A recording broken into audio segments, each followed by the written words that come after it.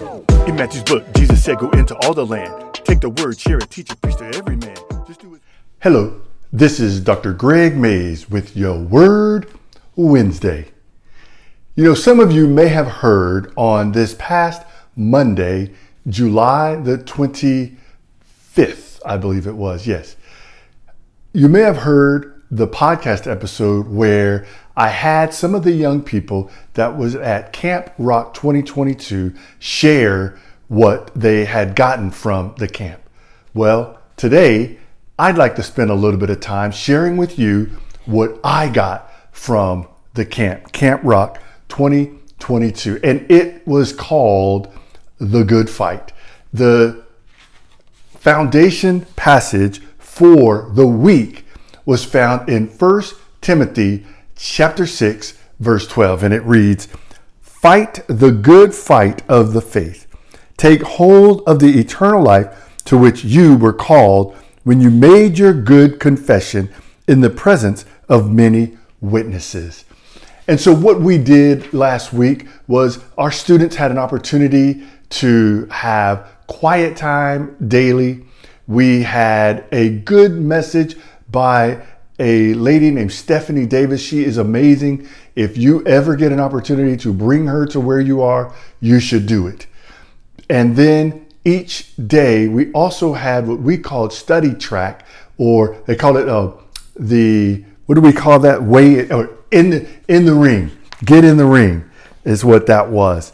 And so our pastor, Kim Davis, gave 3 lessons, just trying to help us to understand, who we can emulate, different fighters, people who have fought in this biblical world. And so the whole week was designed to help our students get in the fight. Because here's the thing that we have to understand. Paul said, fight the good fight of faith. This is a battle. We are at war. And that's not something that we want to hear. And I say this often, so might as well get used to it. We don't want to hear that in America. In America, we want to hear, I'm free. I have my freedom. I'm free to have my truth. I'm free to do these things. Listen to me. You're free to fight. That's what you're free to do. You're free to fight the good fight of faith because people need Jesus Christ.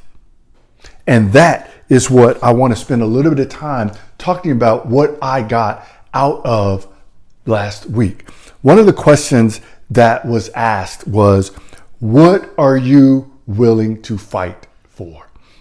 And I answered that question. I said, I'm willing to fight for salvation. Salvation for my family, salvation for my friends, salvation for people I know, and salvation for the people that I do not know yet.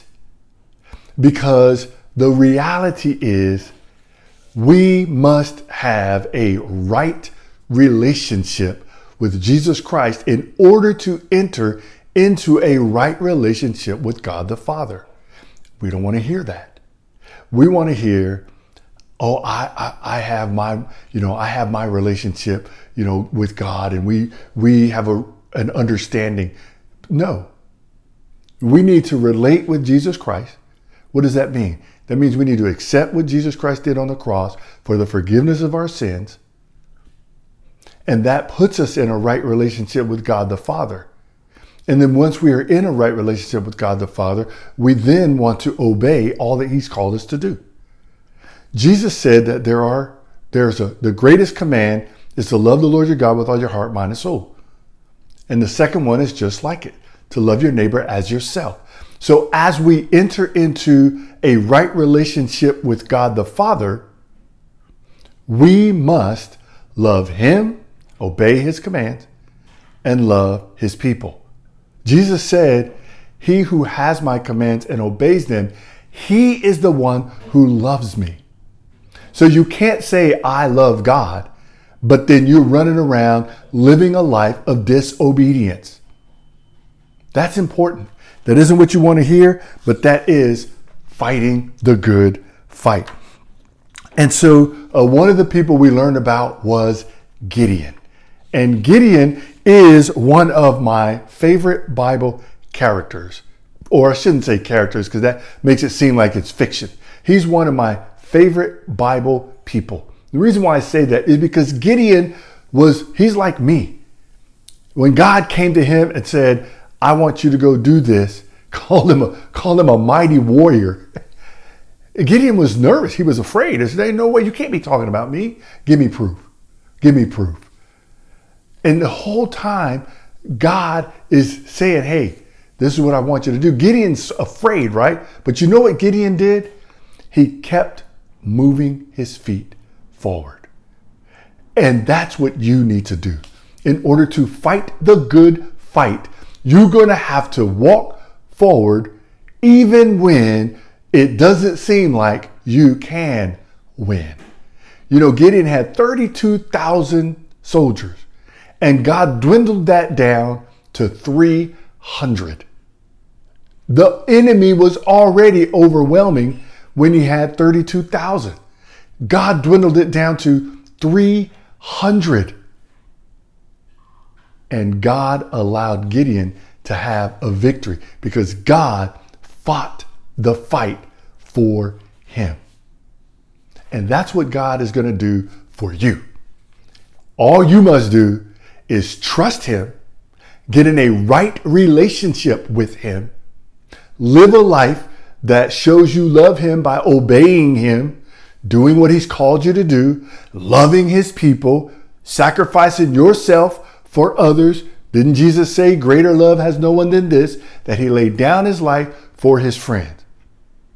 And this is what God has called us to do. And this is one of the things that I took from my time at Camp Rock. If I'm going to fight the good fight, then I have to, like Gideon, keep moving forward and understand that I may not fully see what God is doing, but I trust him, I love him, therefore I'm going to obey him. I pray that this is a blessing for you. And remember, stay strong.